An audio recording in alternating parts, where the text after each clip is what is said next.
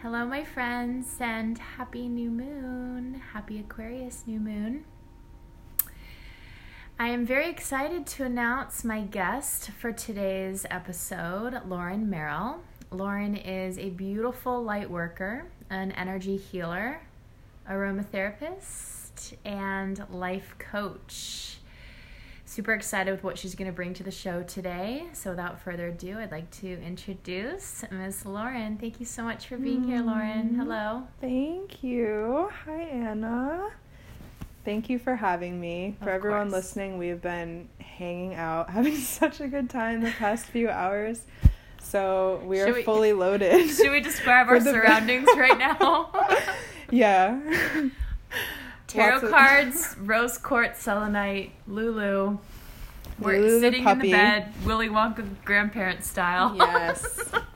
With a big white comforter. It's a beautiful overcast gray day outside. We have lots of green plants just literally circling the bed.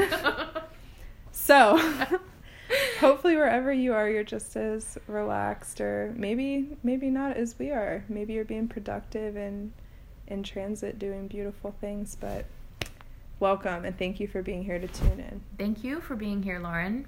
Thank you. So, why don't you tell us a little bit about yourself, why I've invited you to be one of my guests. You can start with, developmental stuff, more recent.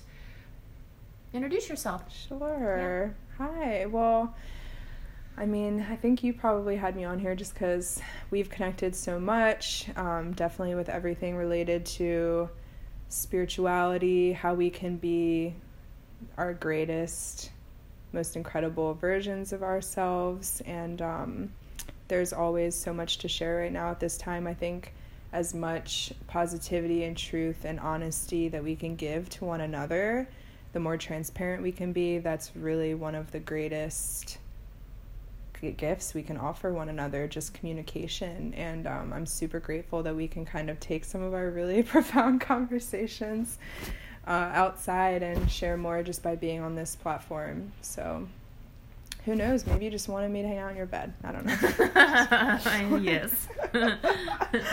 Like, why did you invite me? I'm just kidding. There's a lot to talk about. Your Gemini moon sister. Yes. Lauren was one of those that the second I met her, I'm like, okay, this is weird, but I love you. I know you did say that. You're like, there are people that I meet. You're one of them. I love you. Aww. Yeah, I was petting your hair.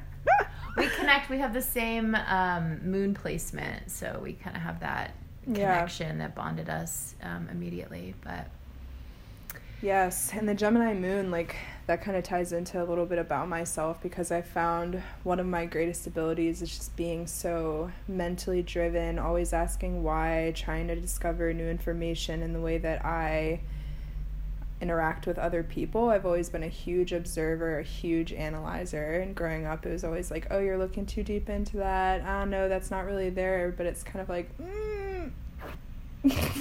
Now I see that it's actually been a big gift of mine this whole time, where it's really easy for me to tell if someone's being honest, something that they're experiencing that maybe they don't even realize about themselves yet. And I think in terms of these quote unquote spiritual gifts, it's not really always as esoteric as we think. A lot of it is being very observing, being very mental, and looking at body language, looking at tones of voice, looking at eye contact, all of these very direct concepts really that aren't as kind of wild as we think. So I really appreciate that presence of being very analytical and in my head, because it's really gifted me with understanding, Yeah. Go pretty deep. I have to come up for air sometimes. But it's really important, to be playful and just really take things lightly at the same time. It's all about balance. So tell me kind of the early stages of your first few spiritual steps, your early stages of opening yourself up to your spirituality. What did that look like or feel like? Were you forced into it? Were you curious? No, I've always been obsessed with like fantasy and magic, and as a little girl it was always like books about magic, books about myth, like anything myth related. I loved like ancient Greece, ancient Egypt, and for me it began as just seeing these like two worlds that existed. I think we're often like this as a kid too. We're just like, oh, we live in a very ideal world. And so for me, I would read these books about these girls that had magical gifts and powers, and I was obsessed with this one particular series. It was called Avalon, Web of Magic. If anyone has read that ends up listening to this, they're gonna be like blasting off like, holy shit, I know exactly what you're talking about. But anyway, they had these magical abilities to heal, to, you know, like connect with spirit or like telepathy, whatever it is. And growing up, I always just felt so connected to that like otherworldly power of our ability to interact with something divine. And I was like in this state of deep longing, wishing that existed in our world, and I so badly wanted to be like one of those girls. And then as I got older, I ended up having a lot of disruption with that, and it was hard for me to see like the pain and the suffering and the deep layers of just the human experience, because I always knew and believed in my heart that we were really powerful beings. So I went through a stage in high school that was really intense, where I began to see like, why are we all in these like loops of like suffering, when I know that we can kind of project ourselves out of that with these, you know, powers that we have. And ironically, I ended up, you know, going to Reiki, doing energy healing, getting really deep into spirituality, and having my own experiences that matched like those books and those childhood girls. And it was like this whole crazy full circle experience of being like, holy shit, like it was real the entire time, and we can tap into that. And we did also choose like to be human and have this experience, and those worlds are actually dual. They live together. It's not like this inaccessible separate fantasy world that you can only go to like when you dream or when you read a book. So the first part of my journey was led by like fantasy and the idea of magic, and being really inspired by like the possibilities of imagination. I'm magical too. Yeah. Like, oh my God. I have these gifts. Yeah, and like spells, and I believe spells is just like speaking, and you know, we cast spells all the time when we're talking, and I've really used that a lot in my life recently to really talk more about the things I want more of in my life, and really be specific and conscious with my vocabulary, especially when I'm speaking with other people. Like giving out compliments, you can literally see someone's face change and light up and transform, and that's magic too, you know. But well, it's all vibrational energy. Have you read that book, Dr. Emoto's The Water? Oh, yes. Yeah. And like the snowflake, geometric. And oh my gosh. Like he'd bless the water and then look at the crystalline structure, and then he'd curse at it and say, you know, I hate you, evil, or fuck you, or whatever, and then freeze it and look at the crystalline structure, or like how it was, you know. Yeah. Humans are same thing. Yeah. They're like responsive nature. It's all energy. Yeah. Yeah. And I have to say, Lauren is a very, very, very mindful individual. Actually, in our conversation pre-recording today, she even was very mindful about choosing her words very carefully for that specific reason. Maybe better than I. So, yeah. Yeah. Well, that's because I care about you too. And it's like, oh, we're talking about this really potent thing. And I'm like, especially if you're like holding space and really in it for another person, like I'm going to fully be true and only, you know, allow really wonderful things within our conversation. And especially when it comes to honesty, I just love... Yeah, I love honest people. We had a really beautiful, honest conversation, which actually can lead me perfectly into a second point of like my spiritual journey, which was being a supreme optimist hardcore, like my mom raised me on positivity and optimism. That also ties a lot with like my mental, being such a mental person. And with that, I've found it's super important to be optimistic and to be, positive, but also you need to be honest. There needs to be that layering of the processing that you go through. And so growing up, I would often just jump to optimism without truly feeling the depth. Yes. And now as I've gotten older, it's such a gift because I'm like, oh, it's about honesty. And they can go hand in hand. Like, you can have that honest development and then put a positive spin on it, which is like the perfect full circle. But you can't be fake and be like, everything's fine, and you're actually needing that expression to fully come out. And then you can, develop, maybe creating like, what's the purpose of this? But you can't skip that step, Oh, I completely agree. I say it all the time that I don't think the spiritual work is rainbows and sparkles and light and love. There's a lot of really deep shadow work that goes into being a healer and a spiritual individual. But I think eventually what happens is the optimism comes from a more authentic place. As you shift your vibrations or whatever, like I've noticed, like I would say I've always been optimistic, but there was a time in my life when it didn't come from an authentic place, maybe I was, covering it up, and I knew that optimism was a way to do it or whatever.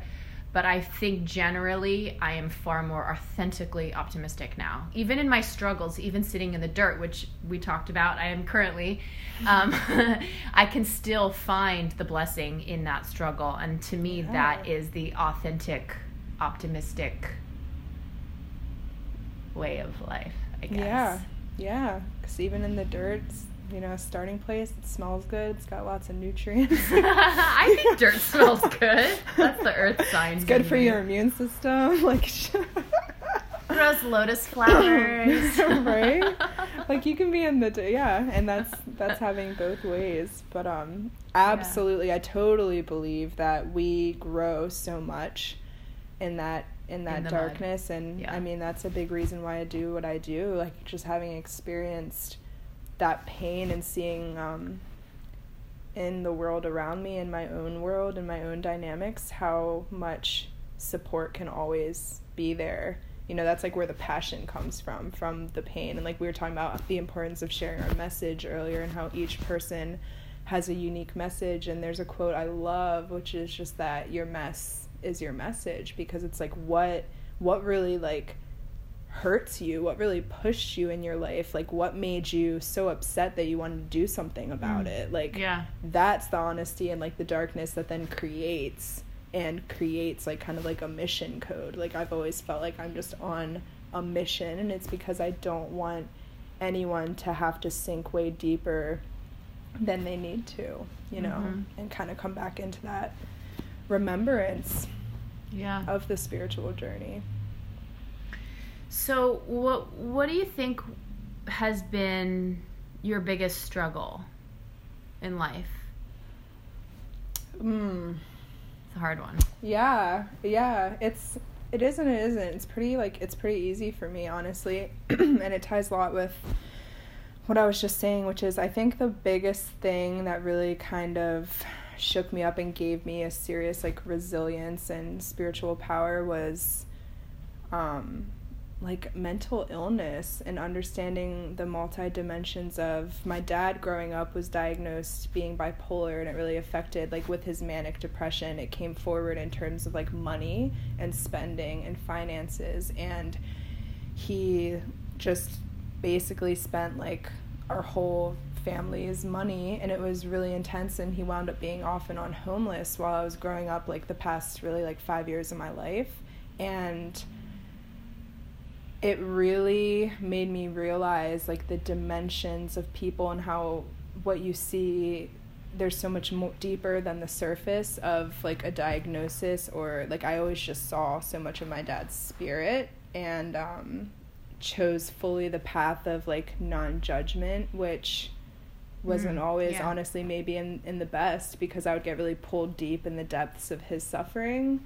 And at the end of the day though, I really like love that about myself, because I can really fully understand people and just like be there and listen without that judgment, really just give like full love, because especially when it's your parent, like I was so attached to him and seeing his pain and what he would go through. Like I would drive him around and like pick him up at places and then like drop him off at like an easy storage that he was sleeping at, and being a deeply like empathetic, in tune, dialed in person, holy shit, like I would go to bed and just be, it would be like vividly, I would be like in his body imagining what he must be experiencing, and it really was just so intense. But that's when I had to start really activating like my power of pulling myself out of being so involved in other people's worlds and wanting to change them, wanting to help. And I just realized it has to begin like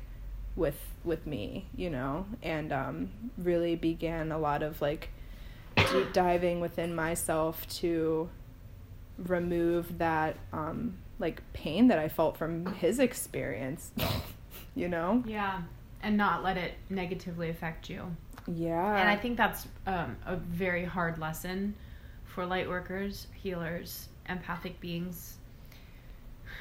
They all have to learn that lesson the hard way. Unfortunately. Excuse me, I have a little tickle in my throat here. A little tickle. Drinking her water. Yeah. So I mean, that was that's kind of like a bigger thing when I reflect. That was a struggle for me, and just learning it's so tied together with like value and honoring myself and knowing like those boundaries, and that goes upon then every avenue of life, you know, knowing how to stand your ground and knowing how to kind of navigate what's healthy and what isn't. That kind of counts just for, that's a great skill to have, you know.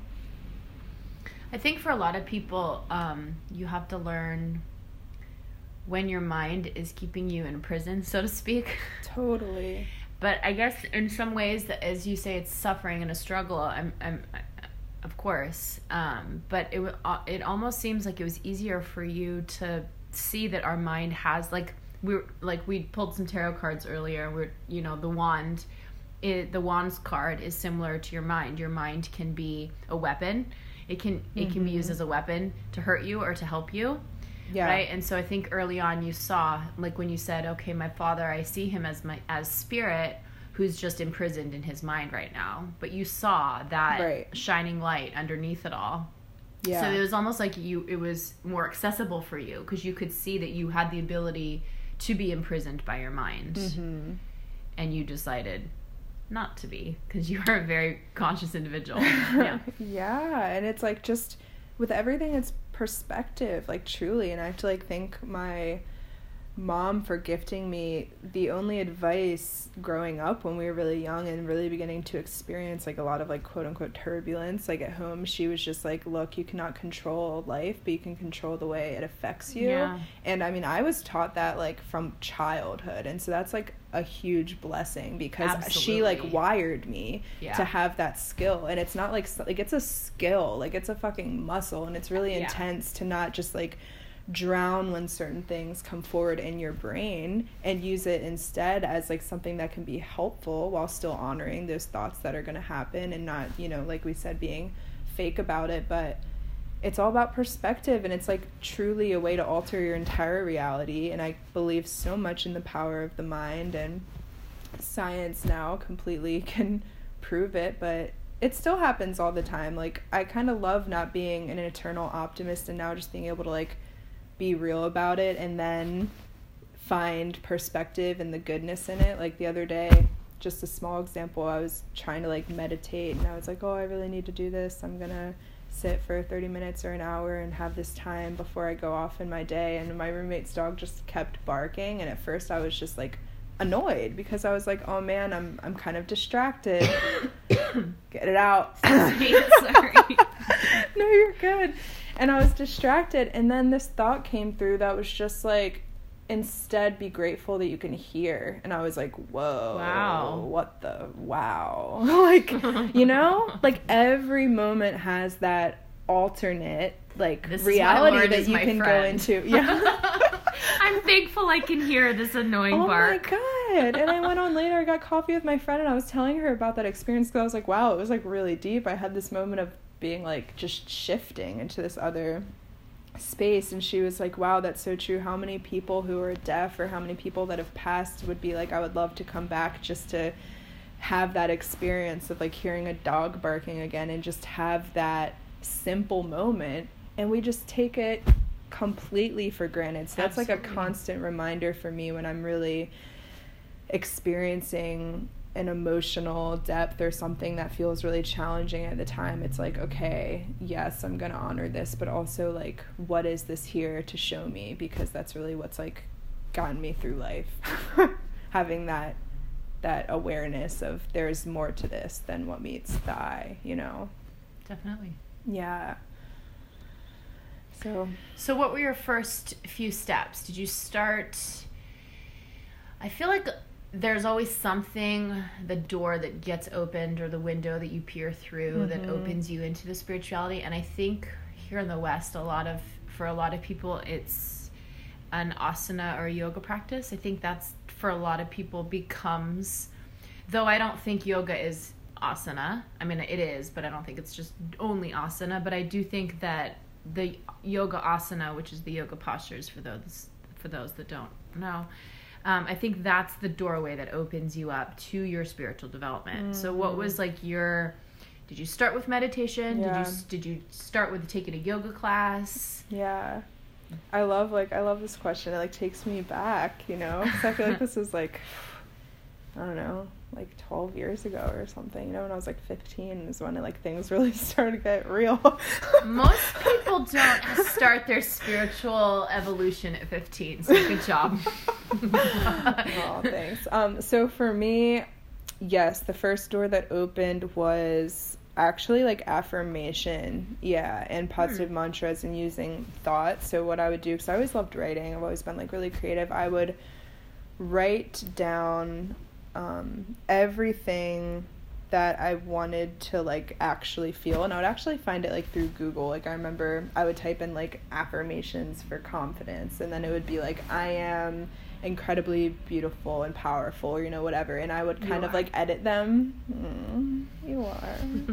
And I would edit them and then like write them down. And this is what I tell people about affirmations too. It's kind of like the power of the spoken word, and like you don't even have to believe it, because at the time I would write down all these affirmations and the ways that I wanted to feel, and I did not feel like, this was like early spiritual journey, I did not feel those ways whatsoever. I was like really deep, struggling, and at 15 female, most are. Yeah, right. Yeah. We're yeah, exactly. What is happening? Right, you're just like, what is going on? I know. Oh my gosh, so much. But and I would just always tell myself, I know this is happening for a reason. It isn't clear right now, but it will be. And I would just like repeat these affirmations. That was like how I would meditate. I would sit and like repeat them in my head.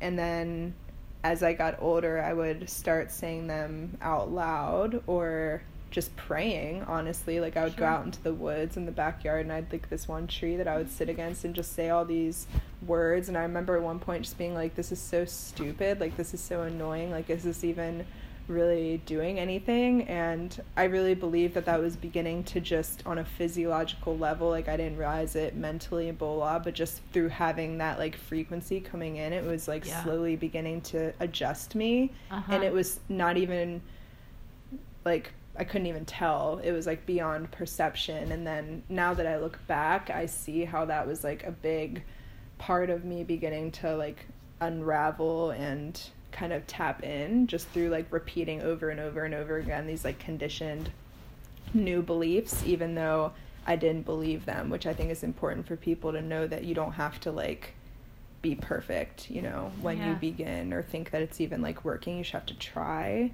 and like keep going and keep trying. But that was like, eventually it'll get in your vibratory field. Yeah, because eventually it was kind of like one day everything began to feel more accessible and more like ease to have those beliefs, and the things that then conflicted with those affirmations were easier to identify. Like if I was in a relationship that was like completely not honoring me, or maybe like making me feel insecurities and just not good for me, it was like so easy to then kind of see like, ugh, this is actually not aligning whatsoever, just because like how can I sit and like say all these things and then actually experience something different in the everyday world. So it's not that like my life changed, I just began better at being able to identify what wasn't feeling like the way I wanted it to, you know. And definitely like deep prayer, I would then start asking. I met like a really amazing person who kind of like blasted me open with understanding that like spirit guides are real, and that there are presences that are here that are very much so within this realm that want to help us, and you must ask for assistance. And I began to then like really deep dive with believing kind of like what we were saying earlier about like these magical other beings. Like I began to see that that was tangible and real, and I think it, whether people believe in that or not, it gave me like a light beacon. Like it just gave me, it doesn't matter, it's like the placebo effect. Like who really cares at the end of the day if it's like helping you completely see a new reality that's much healthier and, you know, more joyous, then like I'll take it. Yeah. And that was kind of faith. Two big things. Yeah, faith. Yeah, totally. Do you still do affirmation work?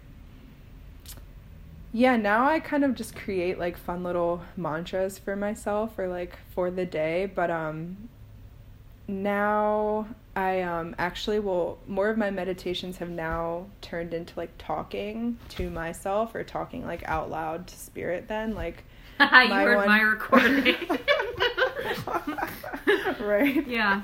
Yeah, like I'm a big believer in I wake up and I kind of say out loud like thank you for XYZ, all the things that I want to experience that day, and I honor the things that I love about myself. And once again, it's kind of like that quote unquote like fake it till you make it energy, where it's like I don't know how my day is going to go ultimately, but I like to wake up and be like, oh, it was so amazing how I drank my coffee and then I walked outside and I was breathing the air, and when I had this conversation with this person, we both were left feeling so inspired. And like I just go for it and I just like scroll through, and my day is always different when I do that.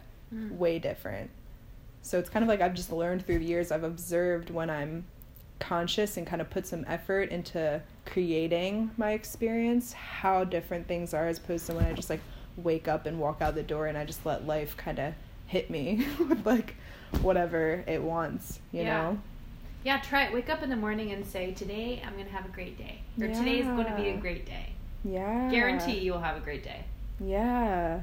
Yeah. Exactly. And even if you have the hardest day of your life, you'll see greatness in that hardship. Just for that morning mantra. Because it's like what defines great. Like once again, with that perceptive shift, it's kind of like something could happen to you during that day. It doesn't mean it's going to be a perfect day, but it means that you're choosing exactly to see something great within it. And we always have something.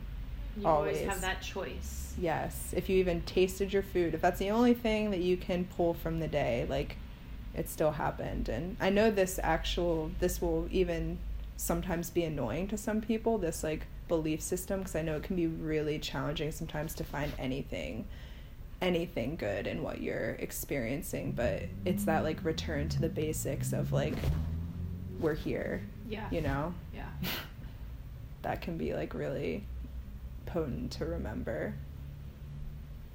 So wow, yeah, I love like thinking back, because I think it's so important to go back to like the beginning of those steps, because I think sometimes you become so just like concrete in who you are that it's so therapeutic to go back and like see how remember. Far you've come. Oh my gosh, yeah, and just like my whole journey with like doing Reiki and being a coach, like those were all things that I really wanted at one time, and then it's so nice to sit and like give some recognition, because I think especially in our world we become very forward focused, very visionary, very much so focused on accomplishments, and everyone needs to take a moment to just be like, whew, there's a lot here that I once wished for, you know, and rather than being like, what's next, it feels really good to just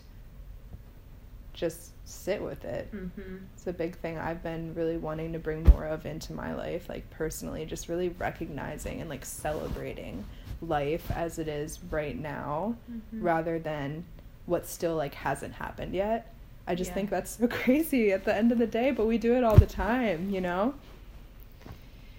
Well, yeah, I mean, if you're chasing happiness, that's an endless chase. You'll always be, you know, waiting for the next thing to bring you happiness, the next goal, the next thing that you achieve that you want to, but that's an endless chase. You'll never stop. Yeah. Exactly. Yeah, that was a hard lesson for me to learn in my 20s. I was always like seeking the next thing to make me super happy, you know? Yeah. Without just being truly grateful for just being. Just letting it, right. Just being. Yeah. And how beautiful it is just to be. But I think that's a hard one for a lot of people. I think that we live in a society that's structured with seeking happiness. When you've achieved this, when you have this, when you earn this, then I'll be happy, right? Right. It's this like once constant I do this, acceleration. Then I'll be happy, but you'll never achieve that. That's like chasing after that, you know, carrot on a string that you'll never catch. Right. Right. Yeah. Totally. Just be happy with how far you've come, how much work you've done, how much more you get to do. Yeah, trust me, slow your roll. There's a lot to come, a lot to be excited for. Don't need to go chasing it. In one of our conversations before, not today, but we have talked about finding in every day just the little bits of magic. And I think once you really appreciate just being, more of those magical moments start to appear. Yes. You know? Yeah. And that's something I love. Like, I make that a mantra of mine all the time, like that like child consciousness and that like wonder and awe, because if you're truly like tapped in and appreciating nature and just the natural parts of being alive, you can't unsee, like it's everywhere. There's always those little slices of magic. And like one of my favorite things is like little dewdrops, or like when the sun like beams and you see like the halo beams coming. Oh my God, it's always the thing for me. Like I'll be having the best moment, and when I look and see that, it's just like me too. And there's so much, you know. There really is, when you start to like look around, and when you make that your method of focus, where you do seek, like, what if we seek more of those moments rather than seeking these like big event-based experience like plateaus that come with, like you said, it's just societal structure and like the acceleration of evolution, all these things we need to have or do or be to have value, when really that's complete like bullshit. I really do believe it's all held within like our experience that happens within the mind, within our perspective, within seeing the light rather than, the absence of it. It's pretty powerful. And you have to think too, even just in the world we live in now with like technology, and things are always just like developing, and it's always about like promoting and having a bigger, better, flashier. Oh my God. I know. Yeah. It's like, it's a lot for people to catch up on and to just live within. And it makes me really like take a step back. And I often tell people like, be a bit gentler on yourself, because I don't think we even realize what kind of world we're living in right now. Like, it's so subtle, and we've just like kind of grown up in it. But it is like, my friend said something so freaking wise the other day. Shout out Katie if she's listening to this. And she was just like, we're like the experimental generation. Like, this is like experimental times. No one gave me this cell phone and gave me a manual in my developing brain when, I don't know, she was probably in her, we were like in our teens often when we get a cell phone and we have access to this whole world of beliefs and ideas and imagery and opinions. And there's just so much that I think we don't realize is coming in, and that we're intaking on a very deep, really stimulated, like on a deep level. And so having these practices, like whether it's meditation or whatever, it's really important to stay grounded. Mm-hmm. That's like the one thing I think is most important right now, being grounded, because there's just so much. It's like a big soup.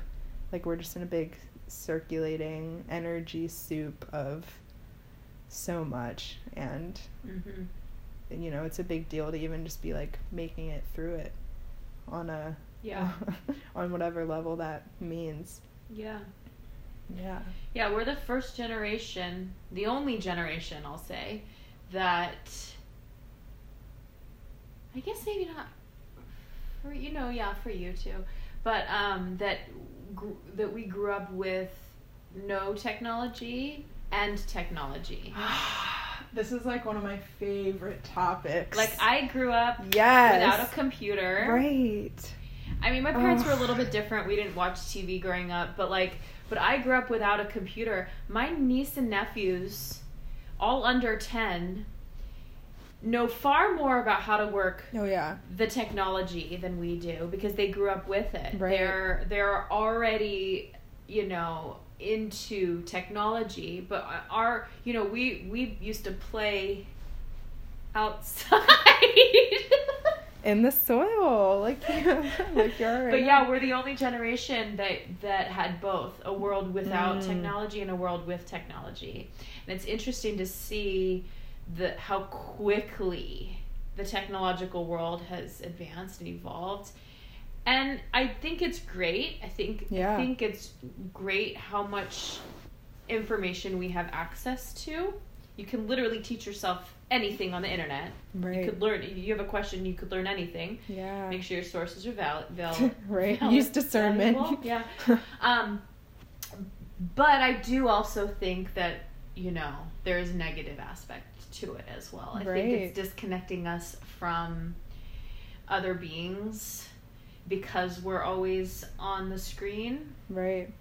And that inner technology, like, that's really how I view the brain too, where it's like, how can you receive the signals of your emotional realms, or something's wrong, or your intuition's telling you something, when like, oh wait, but like, I just had that notification pop up and now I'm like in a completely different world and I've been distracted. Like, it can really remove us from that sensory part of us. Definitely. And it does disconnect you from your inner world a lot more. Yeah. It's like choice, you know? I've actually wanted, I don't know how bold and rude and daring this is, but I want to make a rule: please don't wear an iWatch in my yoga classes.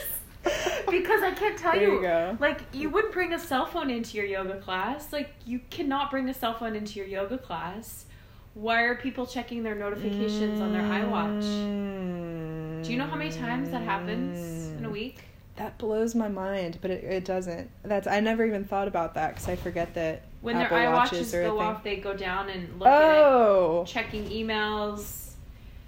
But I guess you said you love to joke in your classes. You could always pull and lift the neck away from the phone, distracting you. You could hit a little joke in there. That's so crazy. I haven't stated that rule yet, but that's very understandable. That's you looking out for that's their time. I mean, someone goes to yoga, that's like their time probably out of the whole day, and it kind of can get a little bit watery. What's that mean? Like diluted. Diluted. Mm-hmm. Yeah. That's so, wow. Yeah. That must be kind of, what happened the first time you saw someone do that? Were you like, oh shit, we have it on our wrists now. I didn't even think about that. Yeah, and I should actually count and see how many iWatches throughout all the classes I teach throughout a week, to see how many iWatches make it into yoga class. Yeah. And when a notification goes off, they do look. But you don't bring your cell phone into class. Right. You know? Yeah. Because you're right, it's your time. It's your time. And I agree with you. I think it's powerful that we have access to this. I think it's great times to be alive, and I also think it's really special for you and me in the very end cusp of that generation that remembers both, because it makes us bridges. Because I look at these young children, I'm like, holy crap, we need to lead them. We remember, I grew up in a really beautiful townhouse neighborhood where we're all it's kind of like a community. Truly, we're all next door to one another, right on each other's butts, and my brother and I would go play in the woods. Miss Cheryl across the street would whistle for us to come home, and it was like pure. Like, that's like when I have this vision of childhood in that sense, for me it was like perfect. And then we would go home and like play our N64 later that day. Like, we had, it was like it was all beginning to come out, and like we got a computer and we showed my dad how to make a space because he didn't know how. And it was like, I remember learning cursive, and my teacher was like, you will always submit every paper in your future using cursive. And then it never happened. That's how quickly, like, no one could see kind of, I think, the development anymore. Well, I was talking with someone about this. They said they don't teach cursive, but they're bringing it back maybe because they found that it's really good for your brain to create those like loops and to learn that art. I love cursive. I write in cursive usually. I do too. Probably because I took it so seriously that they said that to me. Yeah. They're like, you will only write in cursive. Then I'm typing assignments by like, 6th grade. And it's like, what the fuck? So my undergraduate degree's in elementary teaching. Is it? So student teaching in the early 2000s, they did teach cursive. Wow. But I heard from a student within the last year that her son does not know how to read or write cursive because it's not being taught in the schools. I haven't heard that it's coming back. I do hope that it is. Could be. Back. I mean, who knows? That was literally one person. Maybe I hope. It's not. I hope that it does. Yes. Yeah. But it's heartbreaking to hear that these young kids don't know how to write in cursive. The capital Q looks like it's a a 2. fun thing. I know. I'm like, I don't miss learning how to draw that J or the uppercase J or Q. But they have a pretty fast typing words per minute. Right. Yeah. Well, it's like there's two sides to every coin. I used to be really like anti, like, our kids should not be playing video games as much as they are and yada yada yada. But really, also like video games can be really imaginative and visual and take you on these really important like progressive thought loops, and it's good to kind of tap into those other spaces and have that time away. But like with everything we were saying earlier, it's like about that discernment and like knowing how often you're stepping into those places, and are you out in nature? Like, are you still paying attention to yourself? Like, I kind of have like a 50-50 theory, and this is just for me because like we are involved in being in service to like others. But if you, and this is only my opinion, but I really truly feel like if you want to really feel the most connected and in tune, it's like you need to have a 50-50 rule of intake and like expression. Like, so if I'm out in the world, I'm like working, talking with people, listening to music, walking around, or watching a video on YouTube, that's me like taking in information and interacting with the world around me.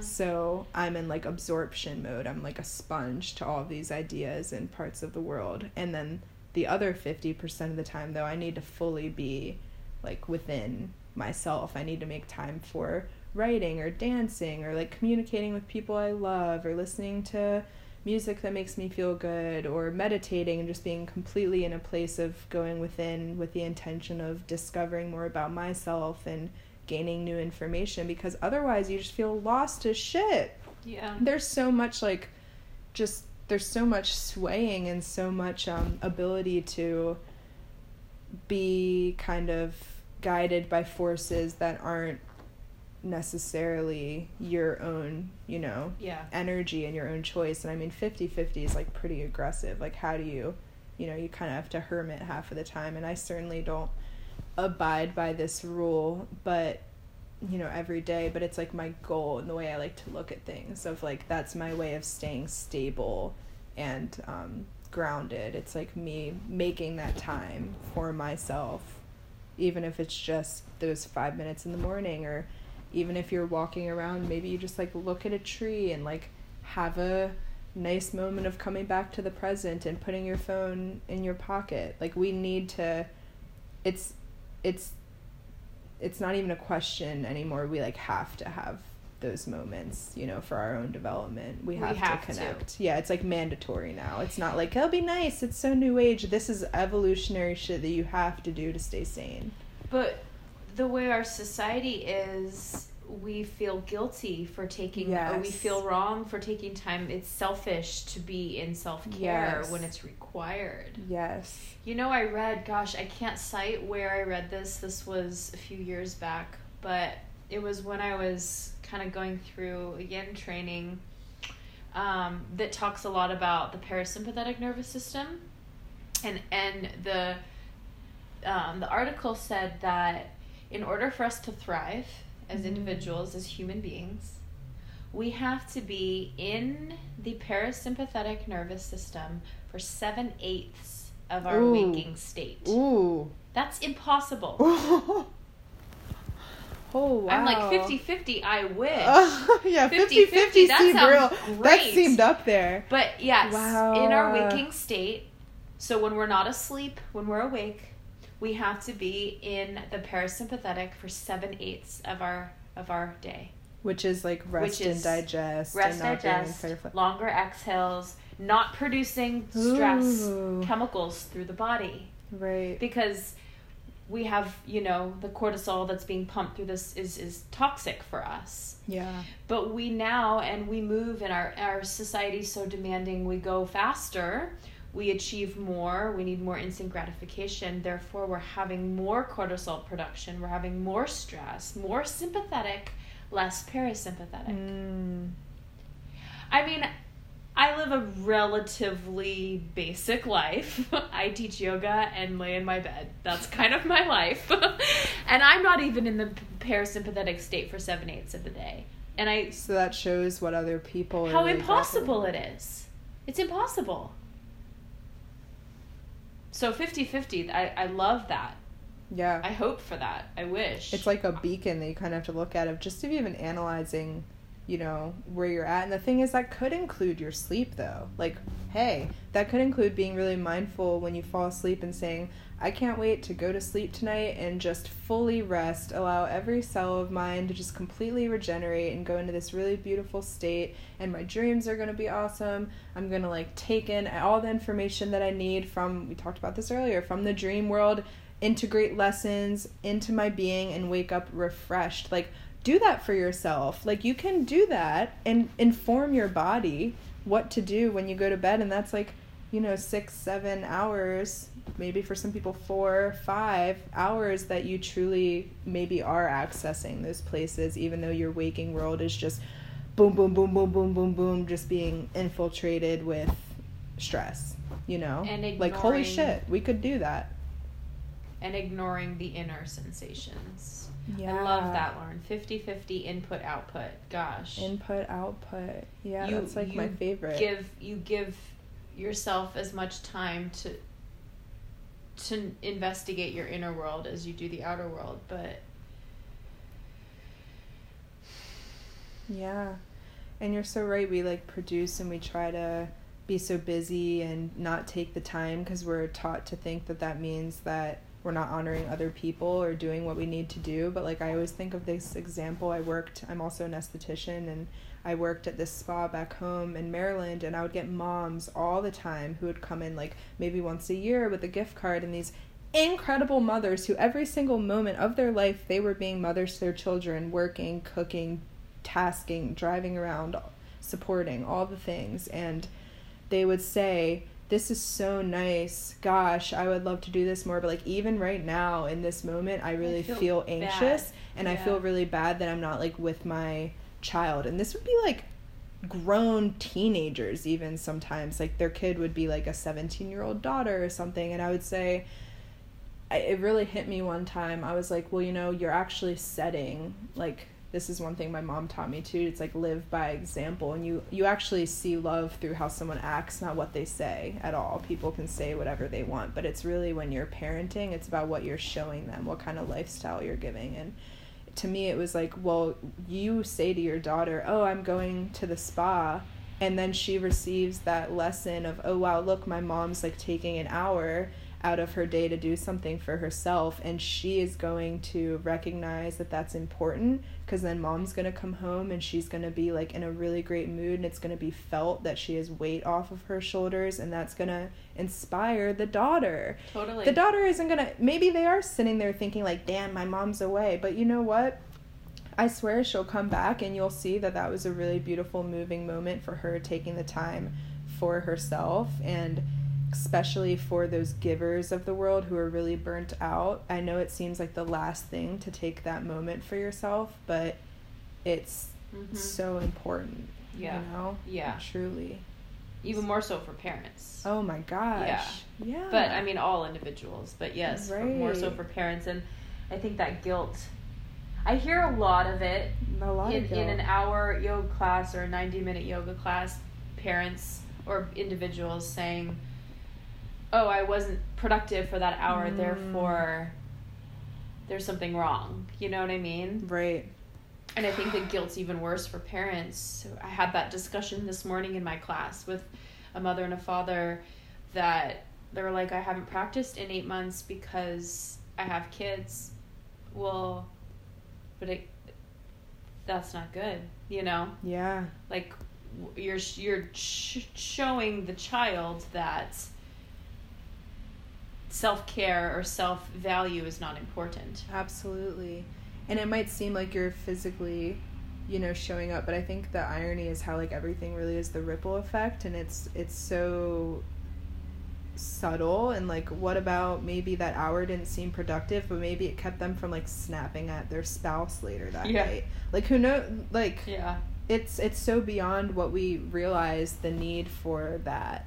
Like, the need for that balance. And I'm even a very, like, quote unquote mindful person, and I will get so hard on myself sometimes about my, like, oh, I should be doing this, I should be doing that, and it's just like this go rush energy, and I have to, like, really, it takes a lot of attention for me to fully recognize, like, that's not actually very productive of me to feel that way. And I become much more, like, creative and motivational when I'm, like, taking the time to actually feel into my experience and my emotions and be really honest about it, because even admitting and talking about these things is so crucial. Like, everyone needs to kind of stop the illusion of having it all together, because truly everyone is having their own experience of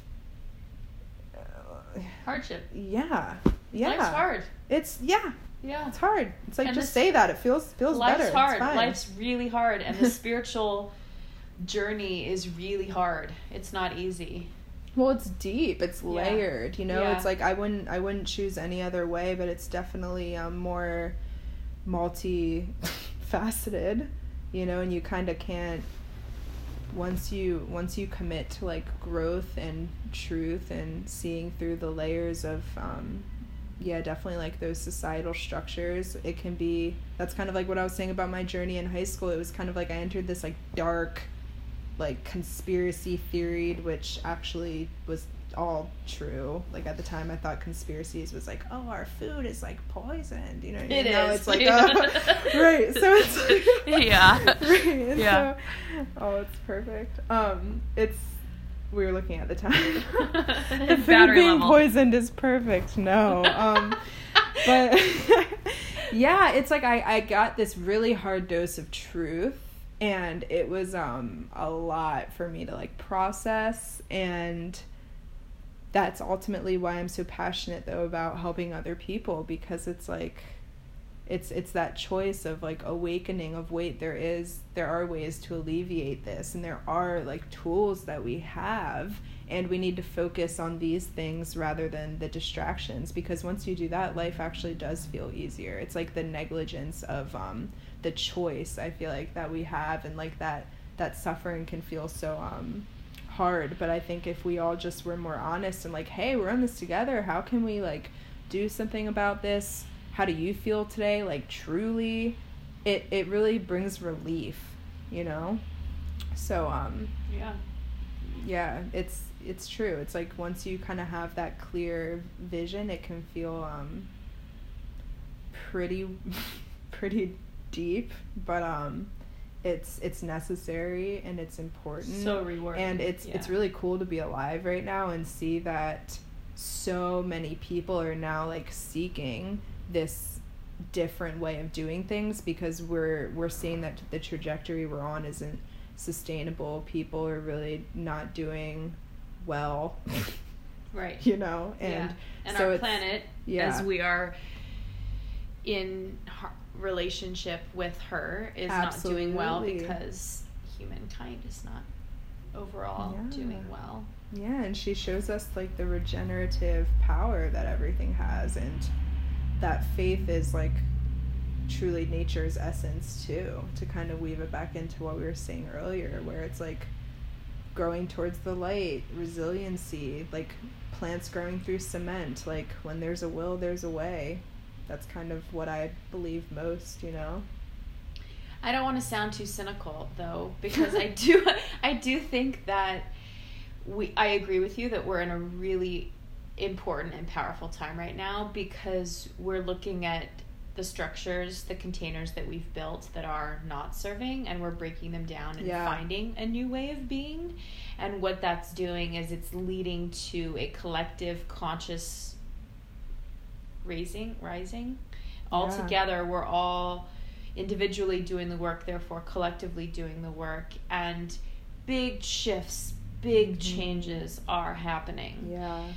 Little by little, but there are major shifts happening. So while I do think that, you know, humankind is struggling, I do see that it is a powerful and positive time because we're changing. Right. And individually and collectively too. Yeah. Hopefully it's not too late though for our Earth Mama. Earth Mama. She's laughing at us though. She's like, "You humans are funny, because I would be okay." You guys. She's like, "I'm chilling. I'm just gonna push you guys out, but I'm gonna be okay because I'm good about that regeneration." Yeah. Yeah. That's why you do learn so much from nature and from observing, you know, the patterns, because it really is like, this is the natural order of things. And gosh, I mean, there's so many concepts that just like blow my mind about like destruction and creation, and like fires that only certain plants come forward from because the soil is like been heated to this certain temperature. Like, wow, there's so much wisdom and so many lessons in connecting with looking at what's real, which is that which was there before us and this planet that we live on. And absolutely it will be okay. And I think the more we can pay attention to those lessons, that's also a huge learning curve of finding our own just ability to like see ways to transcend it, you know, transcend these quote unquote like plague like vibes that some people really like connect strongly to. I mean, you can choose that route, or you can choose the route of creativity and creating solutions, you know. But that's a whole nother, that would be a whole nother podcast right there. They are one and the same. It's just the polar emotion. Fear is just the polar emotion. Every emotion has a polar opposite. You have the choice. I'll give an example. I don't know if you know me well, but I'm a very shy person. I'm very introverted. And I have a great fear of being vulnerable and speaking in public. Yet my occupation is to be vulnerable and speak in front of people I don't know. That was a huge stepping over my own shadow that I had to do. And wow, yeah. And you lead a class with your voice. Yeah. Yeah. I remember at one point I said, okay, I can use this fear as fear and be scared and let it keep me small and timid and have stomach pains and all that. Or I can use this fear as excitement and allow it to empower me to be greater. And still often, this is a kind of a secret. I am nervous before every yoga class that I teach. Yeah. Wow. But I wouldn't change it because I know that what I'm doing is I care, therefore I'm nervous because I want to give everybody a really good experience, which is why I get nervous because I care so much. Right. And I remember when I started teaching, I said the second I stop being nervous is the second I stop caring, and that's not a good thing. Wow. So now I use that fear as energy for fuel, as excitement, and energy to propel myself. And was it 2 years ago now? Oh my goodness, time flies. 2 years ago now, a student of mine, Amanda, a beautiful being, she asked me to speak on a panel here in Portland about aligned success. Because she knew my story of being financially successful to financially very unsuccessful to now having a simple but safe life. And she found my story impactful because I took the opposite route of success. Like, I make enough to be considered poverty, but I feel more successful now than when I was in the highest tax bracket. Right. So that's what she invited me to come speak about. Anyway, sorry, tangent there, but no, that's wow, but powerful. For weeks leading up to that, I was so incredibly nervous. Back to when I first started teaching again, and the butterflies, the stomach pain started coming back.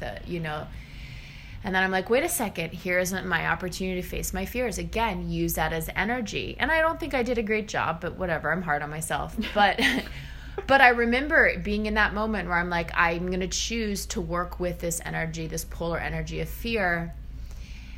Fear is not going to keep me small.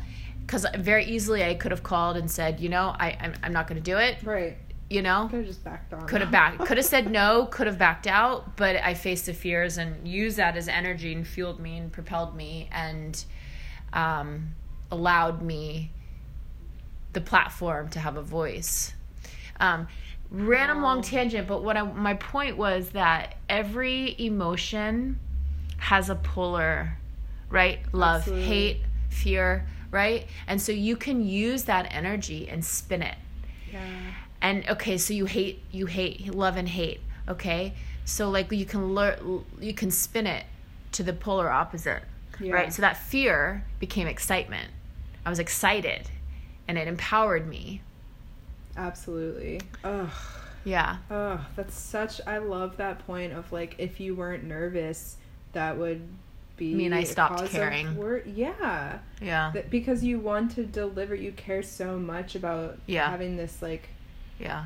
Really, the capability of like a job well done in that arena. So if you just walked in like, I do this a million times, like, everyone get it, get set up. Like, that just is so true. It shows how much you care. And yeah, it's like this pendulum, like even with like mental, like the Hermetic philosophy of like mental alchemy and transmutation. It's like every thought and every mental part of us, it's actually just on the same pole. Yes. And it can then be switched. So I love that you make that about emotions too, because that's like now the part of my life that I'm entering into. But it's just like even the thought of, it's raining out. Like it just, there's so many, you just have to switch the opposite end of the pole and see that actually within every thought or emotion there is like a counter part of it, which is much more like energy giving to dwell on that space rather than the depleting nature of the other side of the Absolutely. pole. So like yes, I'd much rather be excited by fear, by being pushed, rather than feeling defeated by like my nerves. And to keep you in sounds better. To keep you in your safe comfort zone. Yeah. But there's a time and a place. Yeah. To safely step outside of the comfort zone. You have to be safe when doing so. Yeah. It's a very good point. Yeah, I will say though the only the reason why I feel that way is because my first yoga class was botched?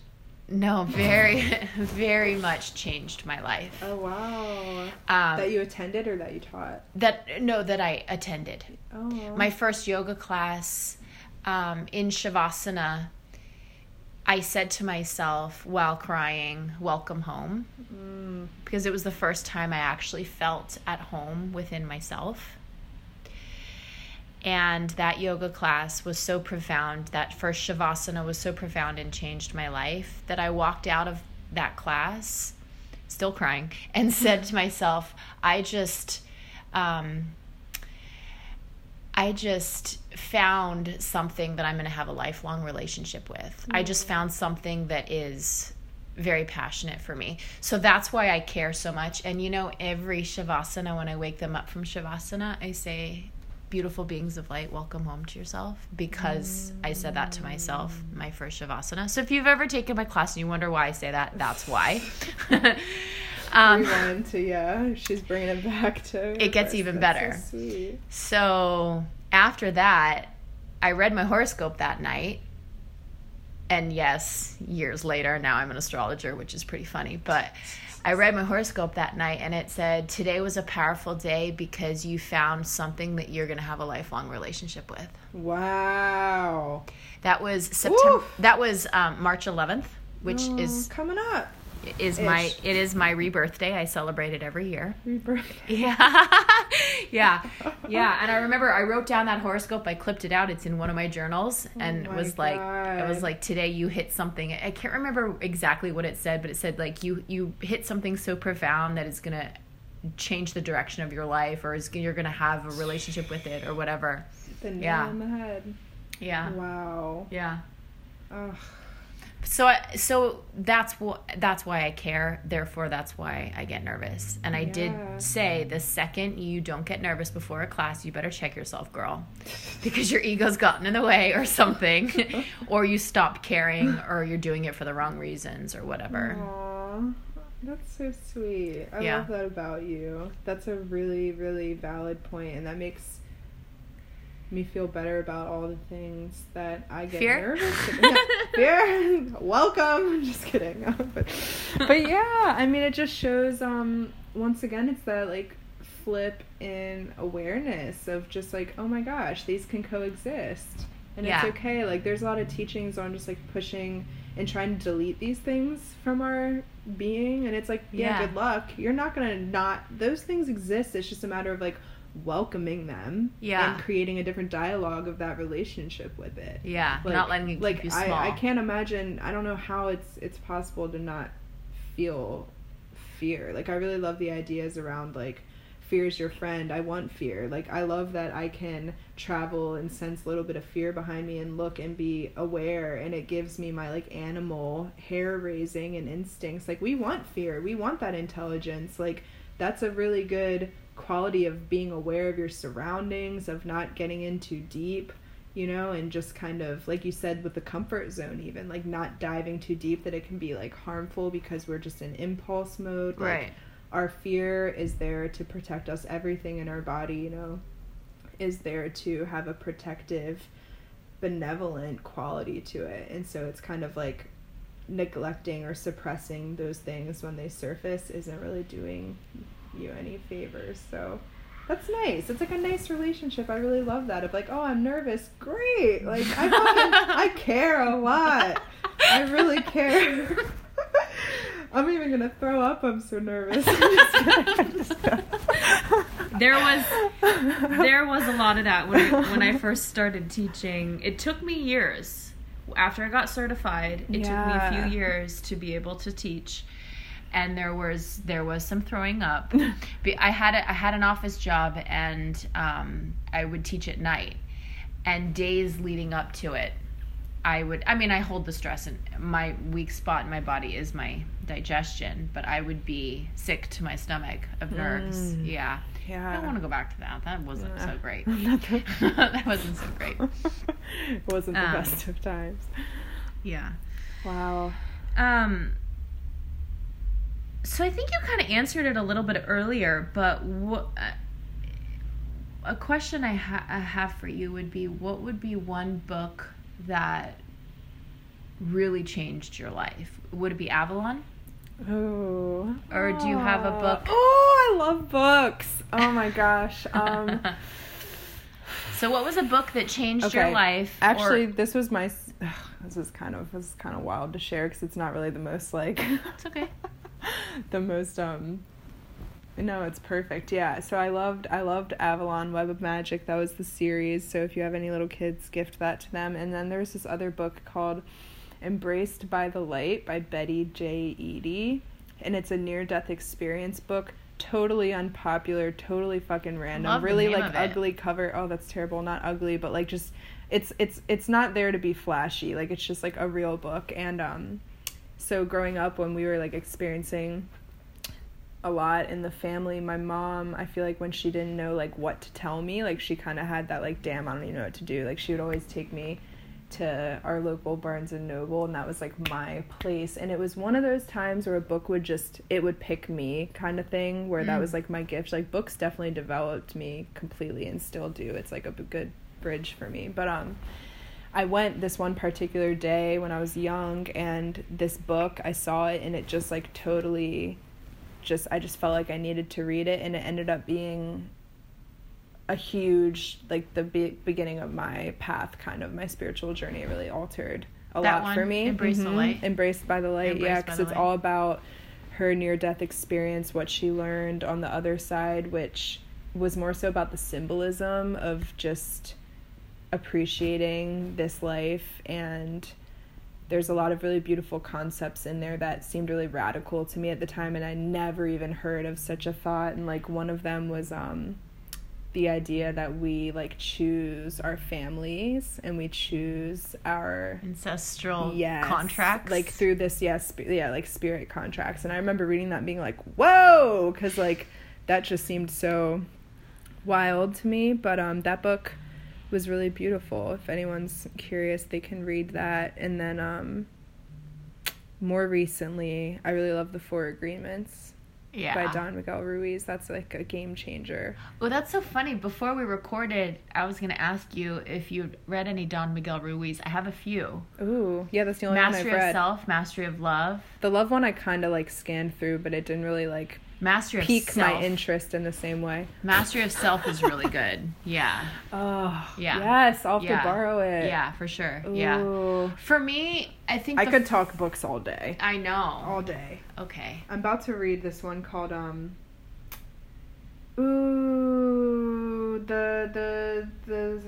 I can't remember. Yeah, wow. Can't remember. I just got it for Christmas. Well, yeah, you do have something with books, because Lauren's very magical, because I was telling her, I was like, oh, yeah, I'm reading this really good book. And she straight up turns to me and goes, oh, is it that book? And got it completely correct. So, yeah, you're a little book genie. Book genie. I know. I was like, oh, the subtle body. Yes. Oh, my gosh. For me, my... there's like a hair. Okay. For me, the book that really catapulted my spiritual development was recommended to me from a dear friend. It was Power of Now and a New Earth, the Eckhart Tolle books. You read Eckhart Tolle? Not really. Oh, girl, you're gonna borrow those too. They're big. It's like a big one. That, for sure. I think every person. I need to give your phone call. Yeah. That I think every person on the spiritual path should read. Because Eckhart has a really interesting way of explaining our mental conditioning and calling it pain body. And how we can't live in the now because we're living in our pain bodies, which don't allow us to live in the now in a way. Right. But the Power of Now, you read it, The Power of Now, and then A New Earth was the one that really changed the way I processed information in my brain. Wow. And I decided not to be a prisoner of my thoughts from that book.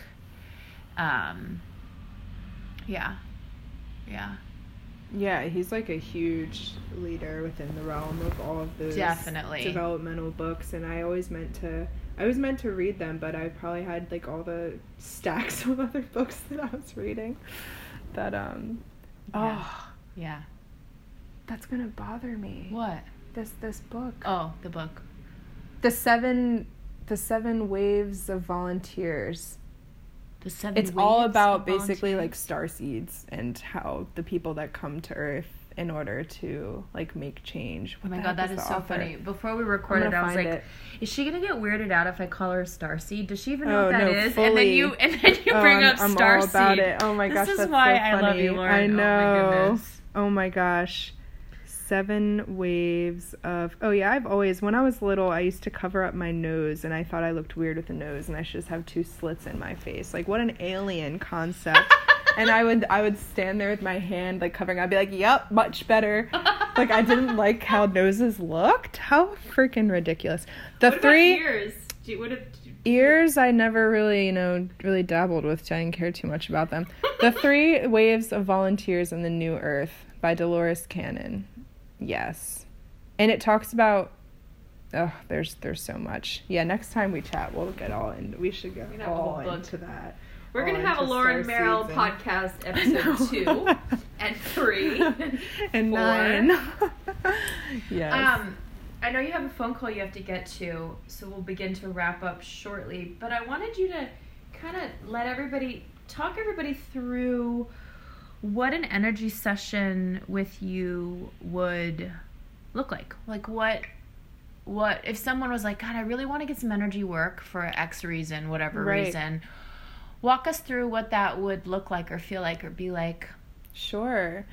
Well, there's definitely energy work and coaching. A lot of the times they cross. I will always apply like talking into the beginning of a session because I want to fully have you speak out what you want to create and like adjust or release or receive whatever it is for your session. So I'll usually begin talking for about anywhere between 5 to 15 minutes depending on how long our session is, and often I've been lately just doing purely like virtual healing and virtual sessions, so it kind of depends whether we're in person or not. And we were bad-mouthing technology. I know, See, there's right? a benefit. Connect. You can have an we energy weren't work. bad-mouthing.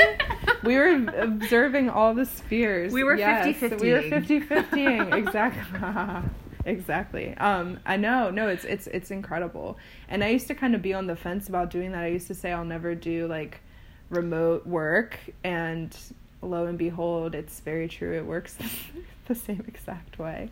But an energy work session would be dedicated to that, and then a lot of my power is in my voice and in my invocation. So I'll do almost like a guided meditation where I call in the spirits to come and be present and work with us, and then I kind of lead the client through really honestly whatever feels like. It's so intuitive that I just, whatever that person needs in that moment, we begin to circulate through that. And since my basis was in traditional Reiki, which follows like a very specific template of going down like the glands and the chakra systems of the body, I will then use, if anyone's had like an energy session, it's very hands-on. The hands don't have to be on the body like in light touch in order to be effective. It can be simply like a intentional clearing, like a sweeping of the aura. Exactly. They say like a hovering above the body, but for me a lot of the time is spent actually touching the body, because for me it's just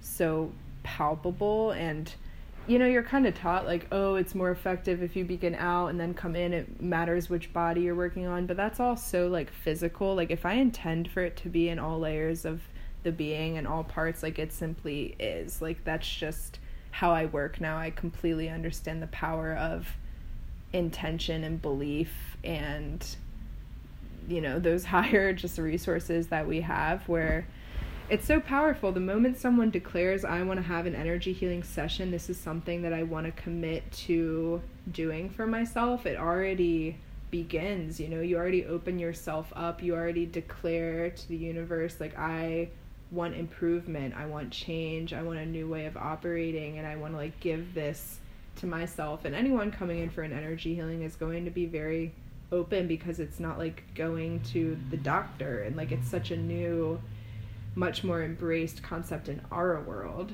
Definitely not in Eastern medicine. But yeah, it's going to be about anywhere between 45 to 75 minutes of time that we spend completely dedicated to that being and what they feel like they would love to move through in their life. And I'm just simply there as a guide to speak with them, offer, support, listen, and encourage, which is the most important thing, I feel like, for people, just feeling encouragement and faith rather than feeling like isolated in what they're going through. And then actually doing the energy work session is really powerful because it allows us to be quantum and to, go into these other spaces where, how do we even put language on that, where true healing, comes forward, because I do believe in the presence of that, there isn't. And that's why just experiencing it is really special. My first time, I had been so deep into feeling like, oh yeah, it's so real, I believe in like the chakras and energy and all this stuff earlier in my spiritual journey, and I was really into Reiki, but I'd never had it before, and it wasn't like, every time you experience it for the first time, you're just like, whoa, like it really just it just blew my mind. I was getting a massage, and this woman, I had seen that there was like a whole like energy anatomy poster on the wall, and I was like, oh, that's so cool, I'm really like into that right now. And she's like, oh, have you ever had Reiki? And I was like, no, but I'm really curious about it, I'd like to maybe study it one day. And she was like, oh, okay, well, I also do energy work, so I can like just kind of incorporate it real quick. And I remember being like, okay, like, how do you even like, what do you just like turn on a light switch? Like, I didn't even get that, but I was like, okay, sure, I'm open to it. And like my eyes were closed. Turn on my light switch. Right. I like that. Yeah, it's kind of, because it's I get it. When you're reading, if you Google Reiki or energy, it just sounds so ridiculous. Like, I get it. I get that space of being like, what even is this? I don't understand. It's beyond, our mental kind of understanding of logic. And literally within that moment, she was like, sure, I'll begin. I felt like this just heat blast on my body, and I like opened my eyes so quickly because I was like, what the hell was that? I thought she literally was messing with me and had like a heater that she had like pulled out with like a cord and was just like hovering it over my body, and nothing was there. It was only her hands. And I was even a believer, but that was really when I realized I kind of wasn't a believer, and I had to like fully experience it because my mind could not explain what was happening. And I was like, that was just like day one then of like, okay, I really, really believe. And then even in my own Reiki training, when we had our master class and we were doing attunements, which is like a way of sharing the knowledge, and it's like a ceremony to really honor the lineage of where, Japanese energy healing comes from, which is Reiki. I remember I was drawing these symbols like into the air in front of the person sitting in the chair in front of me, and their eyes were closed. It was like a dark room, and as I was pushing like about this distance, like a whole person between us distance, as I was pushing these symbols and currents like into the air towards them, they would sway back and like respond even with their eyes closed at this really subtle level to the movements that I was making with my hands without even touching them. And I just was like, holy shit, like this is the world that we live in. We are always interacting on this level way beyond what we can imagine. And I mean, a lot of different cultures have always known that. Once you get into martial arts and like, oh my God, it goes so deep, like our ability to, with mind and with energy harnessing, our ability to actually move the physical, So you said, what does an energy work session look like with you? I guess you just have to find out, because I got a lot to say on it. So how would somebody find you or get in touch with you? Should they have a question about something we talked about, or maybe want to book a session with you? How can they find you? Yes, so definitely just reach out to me online. I have a website, which is www.roots, like tree roots, and resin.com. So ROOTSANDRESIN.com. Roots and Resin is my website. And then I also have Instagram, which is Marigold, MERRIGOLD with an underscore. And you can definitely just reach out to me, send a message, even say you listened to this and something interested you, you'd be curious, and hopping on a call with me to even see what a session would be like. then go ahead and reach out through there, and I would just love to talk with you. And even though you're based in Portland, you're not limited to the Portland area. No, not at all. I have clients that I work with online with coaching where we do packages together, and stay tuned to my website because I'm going to be offering a group coaching circle too, which is a really great, more inexpensive way to work with me without necessarily wanting or needing that one-on-one attention.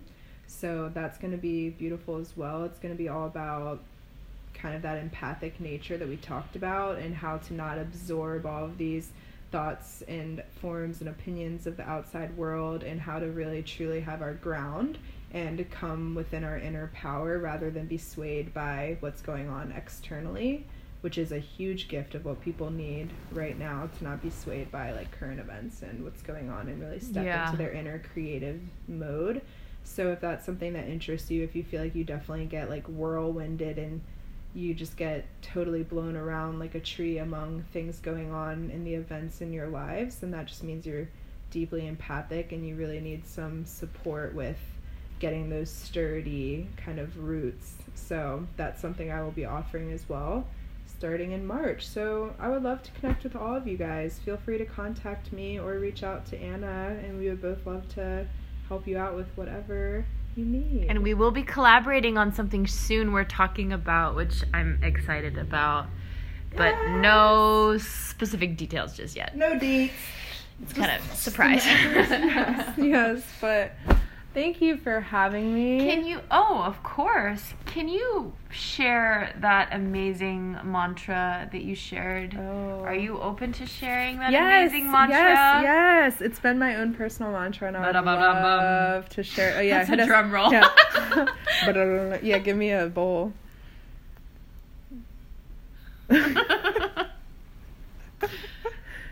Here we go. It's not. We're trying to get her to do a singing bowl. So it is the mantra of higher vision, higher sight, inner guidance, inner light, which means that we can always have that higher lens of possibility, the higher lens of vision and belief in all the beautiful things that we can create in this world. And we do that by tapping into our inner self, where all answers are found, and through collaborating from that space within. So higher vision, higher sight, inner guidance, inner light. It's all within, baby. Very beautiful. That wisdom, that innate wisdom is within you. Amazing. Yay. Beautiful being of light. Angel of light, thank you so much for sharing with us today. Anything else you'd like to add that we didn't think about before we sign off nope, here? just if you live in the Pacific Northwest, make sure you're getting vitamin D. And that's what I got. Goodbye. Thank you so much, Lauren. You're amazing. Welcome. You're amazing. Take care, everybody. Bye-bye.